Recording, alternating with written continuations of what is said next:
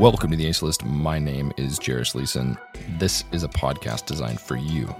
The topics discussed highlight my own personal lessons, stories, and opinions surrounding self-development, relationships, and much more. I've titled the podcast The Ace List because each episode is designed to give you insights that you didn't know that you needed in order to ace life. I hope you enjoy.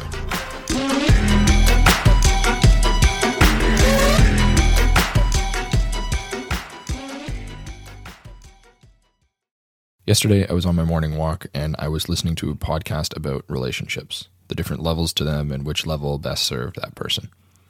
And for whatever reason, my brain connected relationships and purpose together. So mainly I was thinking about my life's purpose, my driving force.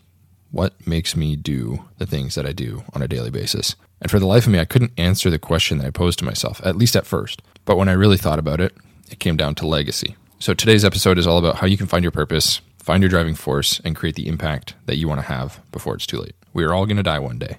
It's a fact. The sooner you come to terms with that, the better. Now, I don't want to dwell on death because that would be depressing, but it's such a huge component of how you find your driving force. So with that in mind, let's find it.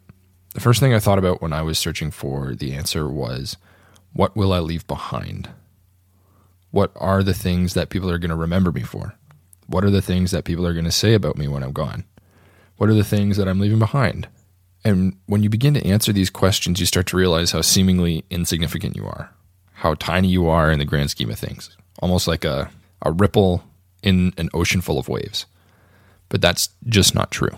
When I first answered these questions myself, I got down on myself. I was discouraged.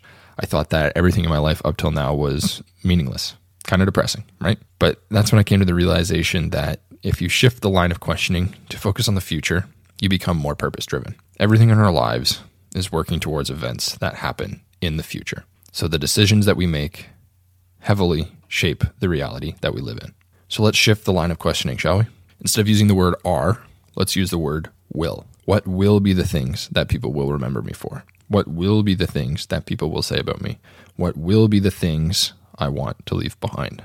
So the shift in wording opened up the door for a world of possibilities for me and how I began to think differently about these questions. So when you say the word are, what are the things that people will remember me for? It implies your present self, your existing person, your existing being, the present as it stands now, the present you as it stands now.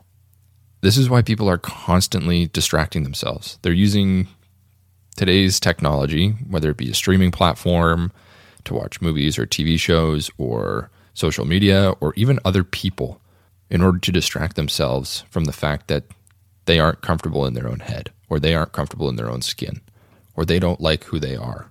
And that's why when it came down to answering this question, I felt defeated, like I hadn't done enough, like I hadn't given enough, like I haven't been enough. But guess what? There's time to change. There's time to change in order to become that version of yourself that you love, that you aspire to be, that leaves behind a legacy. And maybe leaving a legacy isn't what you want, and that's okay too, but finding your driving force. What are you working towards every day that gives you energy, that gives you purpose? For some, it might be family, making sure that your family is okay and set up and taken care of. For others, it might be building a business, dedicating your energy to serving your customers at the highest level possible because you want to see them succeed.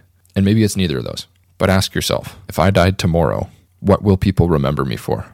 What will be the things that people say about me? What will be the things that I want to leave behind? These three questions provide you with a starting point to guide you in your search for your driving force, your ultimate purpose. I don't know about you, but I've had times in my life where I've felt lost, directionless, completely surrounded by an empty void where I feel nothing, I think nothing, I do nothing. So if you're in this situation and you're aware of it, if you're problem aware, what do you do? And that's what I want to talk about today, because I want to give you the three things that have helped me in the past, and maybe they'll help you too. So number one is acceptance. And I know this probably sounds like the beginning of some cliche self-help book, but it was actually incredibly helpful to accept where I was at. So here's what I mean. When you feel down, depressed, lazy, victimized, or maybe you feel like the whole world is out to get you, because honestly, it feels like that sometimes. But basically, when all you feel is negativity towards yourself or your current situation, this is where you need to accept your circumstances the most. You need to take a good hard look at your inner battles, your insecurities, the constraints that you put on yourself the ones that you placed there that are preventing you from moving forward. Face them head on, fight them, accept that they are real, and be honest with yourself. The only way this works is if you honestly accept the inner issues you are facing. For example, I accept that I am lazy. I accept that I have lots of ideas but never execute on them. I accept that what somebody said to me brought out my insecurities. I accept that I am a victim of my own constraints. I accept that I make excuses for myself. So all of these statements rely on you accepting yourself for where you are now. But these are just statements. How do we shift these statements from a negative outlook on yourself into a positive one that drives towards your purpose? And that's where number 2 comes in. And number 2 is action. So we need to take action on our acceptance. Once we accept who we are in the present, we can make a pact with ourselves in order to change who we will be in the future. So the action part is actually really simple, and it goes something like this. And I'll use the previous examples as well. What is one thing that I can do today that will prove to myself I am not lazy? What is one thing I can do today that will prove to myself that I can execute on my ideas? What is one thing that I can do today that will allow me to conquer my insecurities? What is one thing that I can do today that will allow me to reverse my victim mentality? What is one thing that I can do today to stop me from making excuses for myself? And when you break it down into one thing per day, you can make it really simple to get better day after day after day. And if you want to make it even easier on yourself, write down 7 things you can do to improve on a Sunday, and then cross those 7 things off as you do them throughout the week. If you pick hard things, it's going to be difficult. So in the beginning, pick some relatively easy things that will help build your confidence so that you can gradually work up to those bigger ones. And last but not least, we have number 3, which is accountability. This is a hard one because you have to be honest with yourself. You have to have the guts to say to yourself that I've failed, or I'm off track, or I'm crushing this and I'm right where I need to be. But you are the only one holding yourself accountable for the actions you take, the decisions you make or don't make. So be honest with yourself. Don't pretend like you're doing well when you aren't. Don't fall back into the old you. Don't fall back into the old habits. Don't fall back into the old ways of thinking.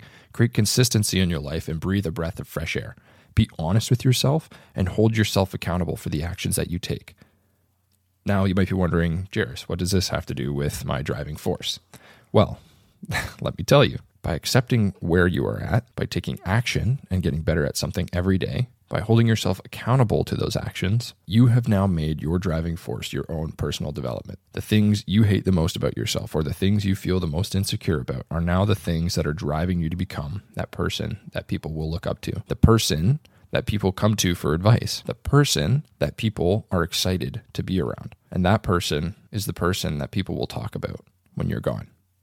And do you want to know why? It's because by working on yourself and making you as your priority helps others. It sounds weird, but have you ever heard the aircraft safety speech every time you board a plane?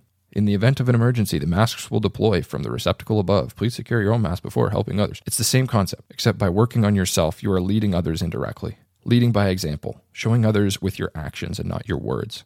And most importantly, you're showing yourself that you are capable. So if you don't know what your driving force is yet, start with you and go from there.